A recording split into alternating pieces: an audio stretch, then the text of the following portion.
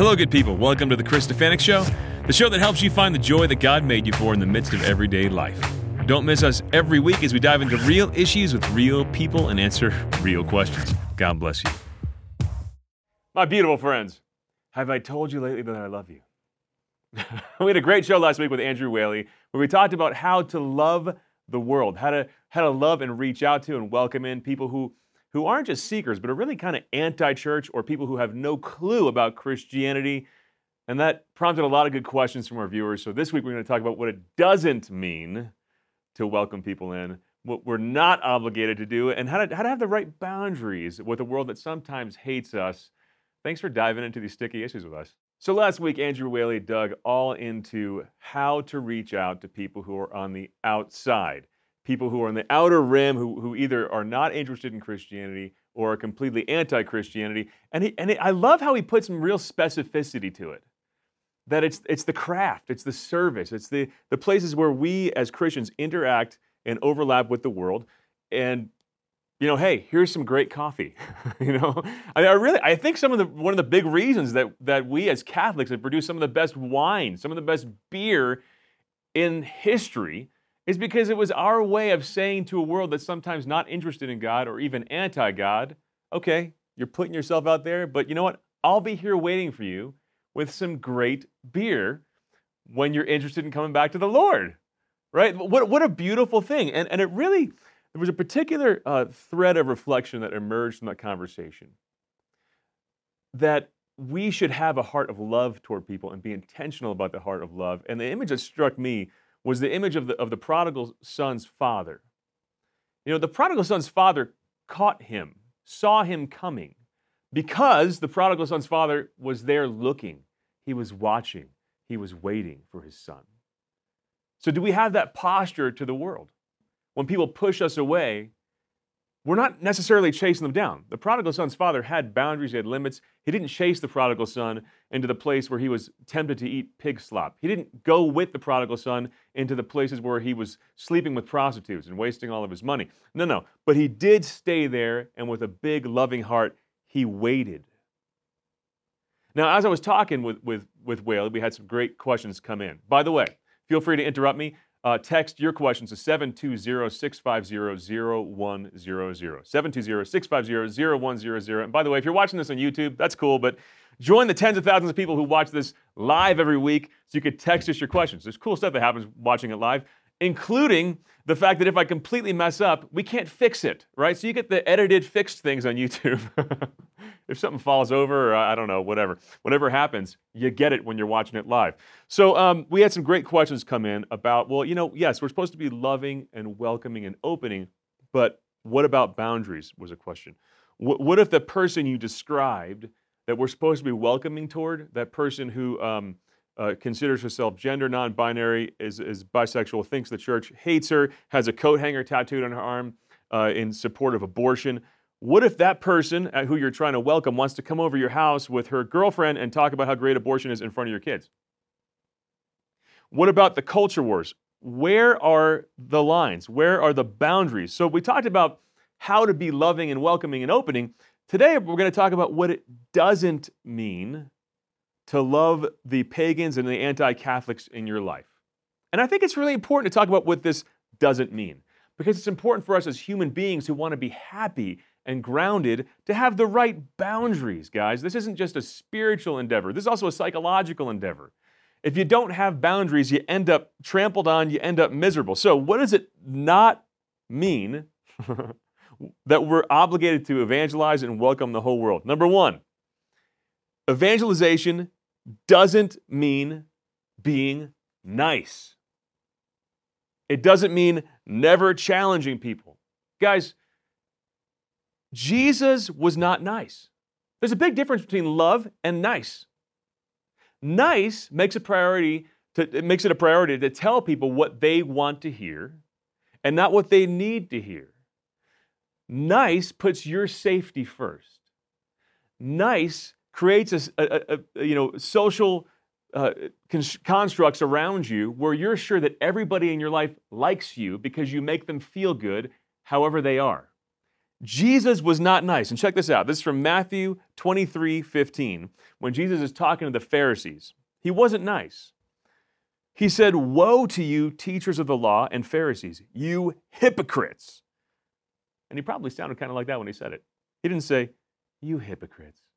No. He wasn't nice in this moment. You hypocrites. You travel over land and sea to win a single convert.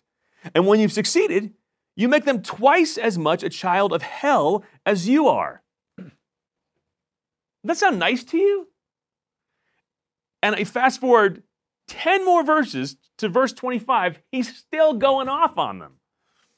"Woe to you, teachers of the law and Pharisees, you hypocrites! You glean the outside of the cup and dish, but inside they're full of greed and self-indulgence. Blind Pharisee, clean the inside of the cup and dish, then the outside will be clean." He also called them whitewashed tombs, which were beautiful on the outside, full of filth on the inside.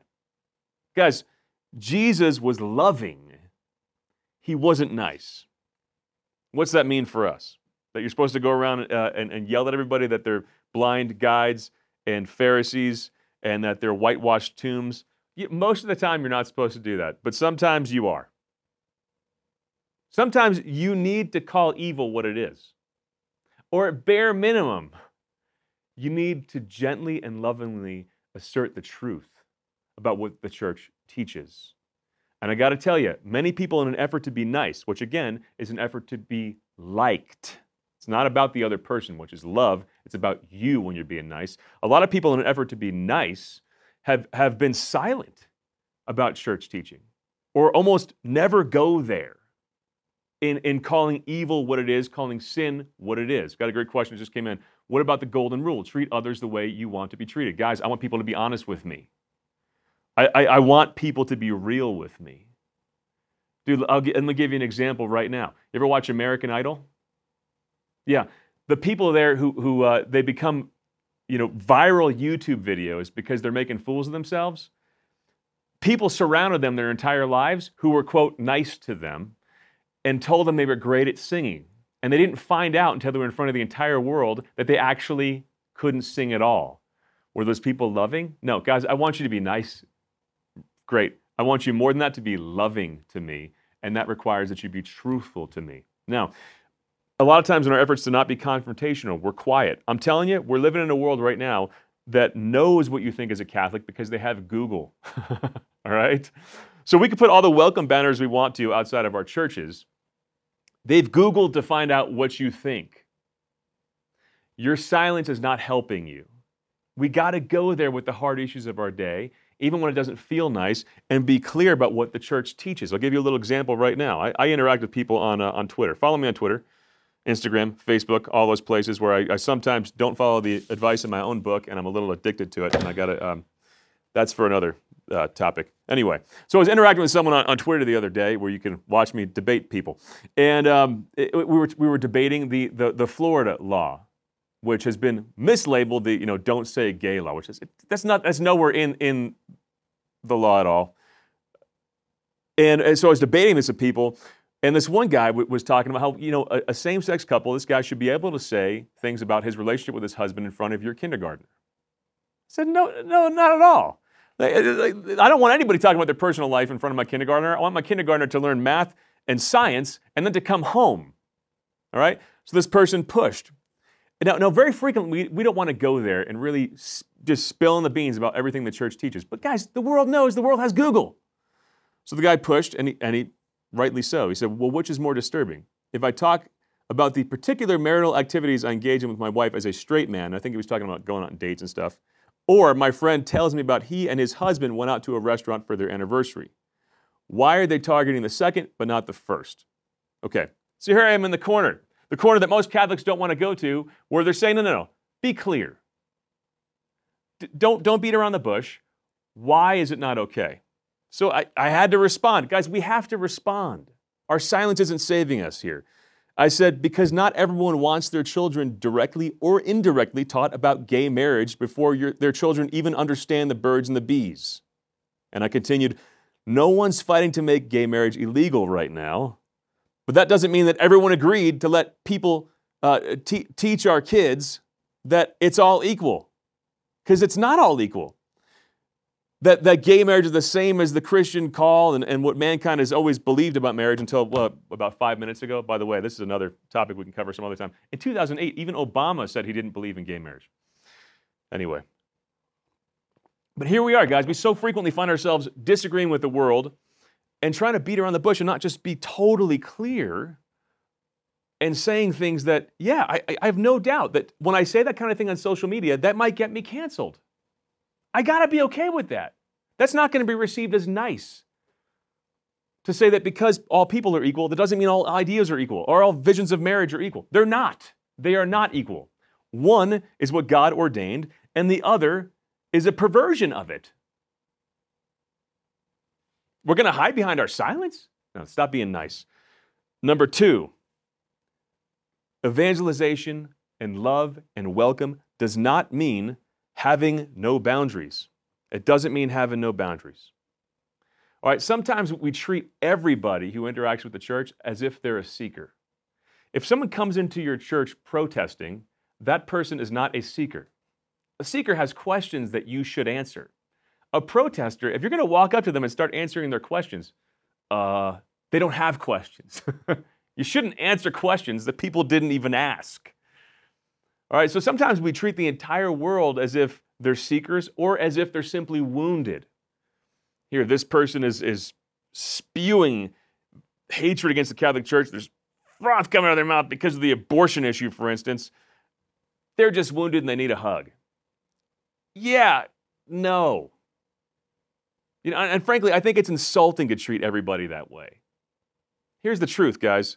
Sometimes we have to draw straight boundaries with people and say, you're not welcome at Mass right now. You're interrupting our worship. Because you're not just wounded and needing a hug. This is from John 3:19. Sometimes, quote, people love darkness rather than light because their deeds are evil. Sometimes that's what we're dealing with. And we got to face reality. Evangelization is not about not facing reality. Some people hate what you believe because their deeds are evil, plain and simple. So how do you deal? How do you deal with that when they're coming at you? This is from Mark 5:39.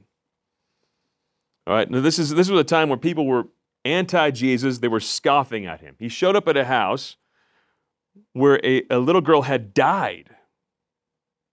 And when he entered, he said to them, "Why are you making a commotion and weeping? The child is not dead, but sleeping." Guess what happened? They laughed at him. But he put them all outside and took the child's father and mother and those who were with him and went in where the child was. Oh man, I love this scripture. Taking her by the hand, he said to her, "Talitha cumi," which means, "Little girl, I say to you, arise." And by the way, in the Aramaic, and this is one of the only times Jesus used Aramaic, where the Aramaic is quoted in Scripture, it was a term of endearment. It was like, "my little girl." It was something a father would say to his own child.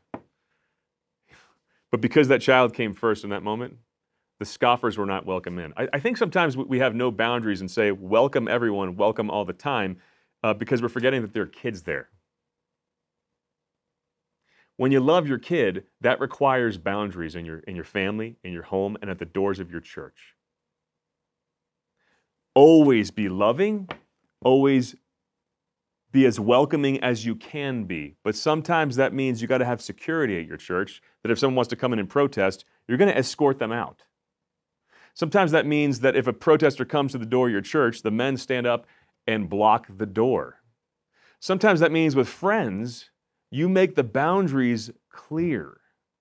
And again, there's a place that you can go when you're single or when you're a priest or religious, where it's like, everybody just come on in. As a dad, that doesn't work. When I lived in Wisconsin, one of my neighbors was a practicing lesbian, and she was a wonderful woman. We actually became good friends with her. And actually, we had the conversation where she told us that. I'm like, yeah, I kind of figured that. She's like, how'd you know? I'm like, well, because when you moved in and all your friends were there and they were all women and half of them looked like they could beat me up, I figured maybe something was up with that, right? But we became great friends with this person. We found the places where we could bond and share life together. And I really love this person. But I'll tell you, I said, she's like, well, can I come over your house sometime? I'm like, of course you come over my house. But here's the deal. I got little kids who again, like, they don't even understand the birds and the bees yet. So you can come over my house. I don't want you to come over with a girlfriend and show PDAs with your girlfriend in front of my kids before they even understand the birds and the bees, the male-female thing. Yeah, eventually I'll teach my kid about this stuff. But I have a particular ethic that I'm teaching my kid. Moral parameters I'm teaching my kid. And I don't want them confused by things being planted in their imagination when they're 4. And because this person knew that I was saying this in the context of genuinely loving her, she was okay with it. But I'll tell you guys, here's the tragedy you have to face sometimes. If someone's not okay with your boundaries and how you want to raise your kids, with the life you're carving out for yourself, well then sometimes you got to do what Jesus did, and you put them outside the house. Is that unloving? No. No, sometimes love requires that you not open your doors at all times. Great question just came in. How can we set boundaries with our family, like with siblings, in the same exact way I just described, man? And I know this requires awkward conversations. I know we all want to be nice because we all want to be liked. What would Jesus do? Jesus was not nice. Sometimes Jesus put people out of the house. Sometimes you got to do this with family members. And just tell them straight, like, look, I know how you live. You know that I love you. You know I love you. But I'm raising my kids a certain way, and there's certain topics that are not on the table when you're in my house in front of my kids. Can I beg you to have that conversation with them? Here's another question. What about heterosexual couples? Is it okay for them to show public displays of affection? Yeah, within guys, here's the difference, okay? And again, this is the same question I got on Twitter. What's the difference in front of little kids?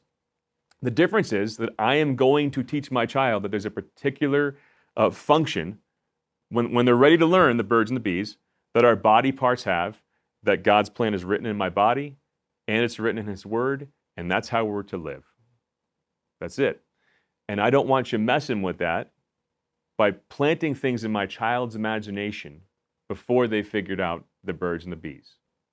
Now, if a kid grows up and without the influence of people planting things in their imagination, ends up being same-sex attracted, of course I'm going to love my kid, but I'm still going to encourage my kid to follow God's word and to follow His plan as it was written on their bodies, because I believe that's the path to true freedom, to authentic love.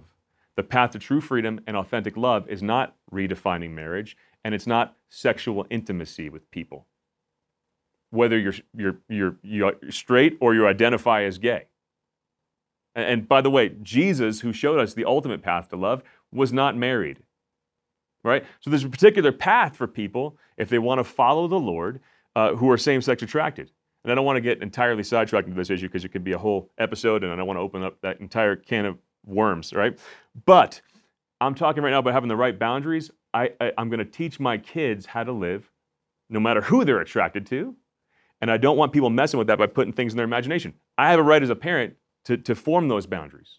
And I'm not going to apologize to anybody. So, 1, evangelization does not mean being nice. 2, it doesn't mean lacking any boundaries. And stop treating everybody like a seeker, because sometimes if they're not in seeker mode, right? 3, evangelization, loving, welcoming, does not mean cowering. All right, guys, let's get off the defense and let's start being the church on the offense. I think we've been pushed in a corner and become a church on the defense because the world is so good at gaslighting right now. It's crazy. If you don't know what gaslighting is, look that term up.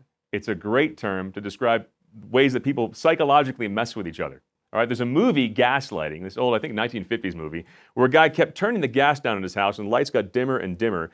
And every time his wife said, are the lights getting dimmer? He said, no, that's just in your head. And eventually he convinced her she was crazy. The world's gotten very good at gaslighting, at labeling you as crazy for everything you think as a Catholic. I'll give you some examples. You tell somebody you're a Catholic and you dive into any issue, and again, I interact with a lot of people on Facebook, on Twitter, on Instagram. Whenever it's a remotely controversial issue, I might get 1,000 comments. Guaranteed, within the first 10 comments, someone's going to say, yeah, shouldn't the church clean up its sex abuse problem? That's gaslighting. That's indirectly telling me, Chris, yeah, you're representing the Catholic view? Oh, so you support priests who are pedophiles? Are you kidding me? No. And by the way, it's an extremely minuscule percentage of our priests fell into that, and the church has been very aggressive at correcting it. Thanks be to God. But there's an example of gaslighting. Another one. Every time I bring up any problem I have with the whole woke thing, the immediate response is, whoa, you don't care about the oppressed? No, I didn't say that. Actually, I care a lot about the oppressed. But I care about them too much to let people sneak in deconstructionist agendas under the umbrella of, but there are oppressed people. It's good to stand up for minorities who are the victims of racism. But if you want to topple a statue of Junipero Serra at the same time and spray paint a church, no. But every time I go there, every time. Guarantee someone's going to see this episode and send me an email. You don't care about the oppressed? Yeah, I do care about the oppressed. Here's another one. I don't think that adults should be influencing kids and planting things in their imagination about gay marriage before they figured out the basics with the birds and the bees. Boom. Response I'll get right away. Oh, so you hate people who identify as gay. No, I don't. But I'm going to have my boundaries. Or here's another hot one right now. Second, you say you're against abortion. Oh, so you hate women's rights. Here's a question that just came in. How can we be a church on the offense when we've lost credibility? Man, that is a great comment. My credibility, I stand on Jesus Christ and his truth, and the truth never loses its credibility. So there's a lot of people within our church leadership that have, in fact, lost credibility, either through their silence or through their moral failures. I think it's okay to condemn that, and we regain credibility, and most of our bishops and priests have done this by saying, hey, that's not me. Let's just go there. When people challenge it, I think it's okay to respond and say, that's not me. Guys, no priest messing up is going to scare me away from the church. Maybe it's my Irish temperament and stubbornness, but when this stuff happens, I almost cling to the church even more deeply. Why? Because it's not their church, it's mine. And I'm here for Jesus. I'm just here for the food, right? So guys, when the world's trying to gaslight you, don't be silent. And this blew my mind. I've been reading the Acts of the Apostles with my kids lately, and I recommend going through books of the Bible from beginning to end. It's so cool because they actually read like a story, specifically the New Testament, especially when you're talking with your kids. Easiest to understand, easiest for them to wrap their heads around. The Gospels and Acts. So we're going through the Acts of the Apostles, and I'm hitting Acts chapter 5, and I'm just so inspired by the fact that no attempt to shut the apostles up stopped them. So the Jews in Jerusalem put them in jail for preaching about Jesus Christ. An angel released them. The next day they were in the city square, in the temple, preaching the gospel. They brought them back. We strictly charge you not to teach in this name, and yet here you are. You fill Jerusalem with your teaching. You intend to bring this man's blood upon us. But Peter and the apostles answered, we must obey God rather than men. We have to obey God rather than men. Whenever the world tries to shut you up, and by the way, whenever the gaslighting thing happens, you need to recognize it for what it is. These aren't people who want genuine dialogue. What they want is to make you tired, so that every time you open your mouth, you hear 15 responses and accusations. I'm not obligated to engage every single accusation. I'm just not. In fact, I like by-stepping, just stepping aside. I have the point that I'm sticking to. And I don't have to engage you. I could put you out of the house on my social media. I can even tell you lovingly, hey, look, I don't engage the far left. I don't engage the far right. In fact, I did it with someone today. And I'm identifying you right now as far left. I'm about the 85%. I love you. You're a good person. But the Lord's called me here, and this is where I'm focusing. You can gaslight me from there all that you want. I have something that I've been charged to preach. So do you. So do you. So don't stop preaching the truth. And that's not easy when you're being gaslit. Someone asked a question, has the fight ever gone too far, like with the Crusades? By the way, when you say the Crusades, these are events that happen over hundreds and hundreds of years. And not every crusade and everything that happened in every crusade was bad. The crusade started with a genuine desire to protect pilgrims who were being killed in the Holy Land. So not everything happened. And if you go to the Holy Land still, I lead pilgrimages to the Holy Land. Come with me someday. There's Crusader flags flying in the Holy Land still. It's part of the history there. They were in charge there for a very long time. So they weren't all 100% bad. Now, things happened in the Crusades that were horribly bad, and yes, you can go too far. And I got to tell you, I got to warn you against this trend. There's definitely a movement among Catholics who are, again, I'm not engaged in the far left. I'm not really engaged in the far right too much when they come at me, and both do come at me, and that's a good sign, right? But there's a far right contingent that does think that we should have theocracy. And we could do a whole show on that, and they believe in something called integralism, that there should be this complete merger of church and state where the church is telling the state what to do. I disagree, all right? And yes, you can go too far, especially if you become violent. Guys, there's a radically different way that we should engage the world when it comes to hard issues. We should look different from angry, frothing at the mouth, yelling Antifa mobs. People should look at us as we engage in issues that really matter a lot to us and think, oh, they're different. And what's the difference? It's love. So back to my point here. We shouldn't cower. We need to be a church on the offense and be clear in our teachings and not let people scare us into silence. And Pope Benedict XVI said this, a beautiful quote. He said, 100 years ago, everyone would have thought it absurd to speak of homosexual marriage. And again, I clarify, more like 5 minutes ago, not 100 years ago. Again, 2008, President Obama said he opposed gay marriage.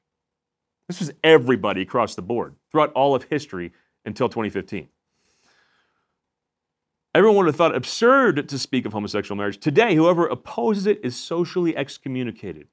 Yeah, and I'm painfully aware that this is going to be on YouTube and this might get banned, might get pulled.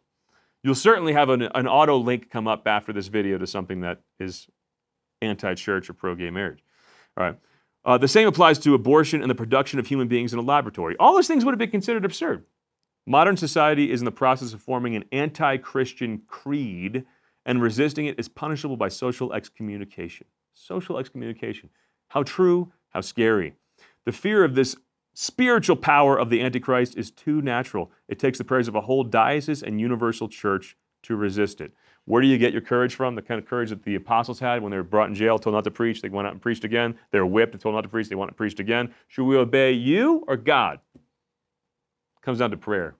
Is God in your mind? Is he there during that conversation where you want to hide in your silence? Is he there?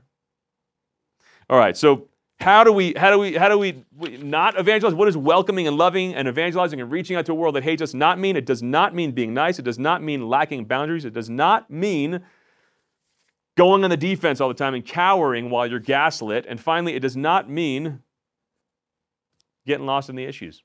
Guys, we've got to keep our eyes on Jesus Christ. Here's another thing that's blowing my mind as I go through the Acts of the Apostles with my children. The apostles were constantly talking about Jesus. Look, I would encourage you to engage the issues of our day, but always and only engage those issues as a way of pulling people back to the best news in history, to the gospel of Jesus Christ. This happens throughout the Acts of the Apostles. Hey, did you heal that blind man? Yeah, let me tell you about Jesus. Hey, why are you preaching in the name? Let me tell you about Jesus. It's like a person on a successful presidential campaign. Every question they get, they somehow manage to twist the question back into the topic that they want to talk about. That's how you win. That's how we win the world for Jesus Christ. And I got to tell you, outside the context of the love of the Father in his Son, Jesus Christ, of Jesus' death for us, of his calling us to eternal life, outside that context, guys, no other issue we engage in is going to make any sense. I'll never forget one time I was at a theology on tap, and this guy started heckling my bishop about the abortion issue, and my wife went up and talked to him after because maybe she wanted to get into a fight. I don't really know why she did that, but she was drawn to engage this person. We had a great conversation, went for like an hour, where we're explaining all the logic of the church's teaching about abortion to this guy. And at the end of the conversation, he said, yeah, I think my mom should have aborted me. And it struck me in that moment. Here I am trying to convince someone about the dignity of a fetus and how society should uphold and protect that dignity. And this guy has no idea that he should even exist. Here's someone who hasn't heard the gospel. Guys, outside the context of the love story of the gospel of Jesus Christ, no moral issue that we teach about makes any sense. No moral teaching, no doctrine, no dogma, no ritual, nothing makes sense. And frankly, all of human life doesn't make sense. We have to constantly call people back to that love of the Father in His Son, Jesus Christ. And how do we do that? Well, to go full circle, I think it comes back to what we did talk about last week, that we have to have that heart of love, the love of the prodigal son's father. And I think if we're led by that love of our Lord and that love of other people in our lives, we're going to land with the right balance when it comes to reaching out to and welcoming people in the door who Jesus died for. He loves them so much, and He loves you so much. And at the same time, not doing it in a way that's so, quote, nice, that we don't win any converts because they don't even see that there's any sort of boundary between us and them. So what are we inviting them into, right? The church is the kingdom of God, and a kingdom has a king, and it has boundaries, and that's a good thing. Thanks for watching. Thanks for building the kingdom with me. God love you. Man, wasn't that great? Listen, if you don't want to be happy, be sure not to subscribe. But if you want a more joyful life, the kind of life that God created you for, the kind of life Jesus promised when He said, I came to give you life to the full, then make sure you hit subscribe and share this channel with everybody you know.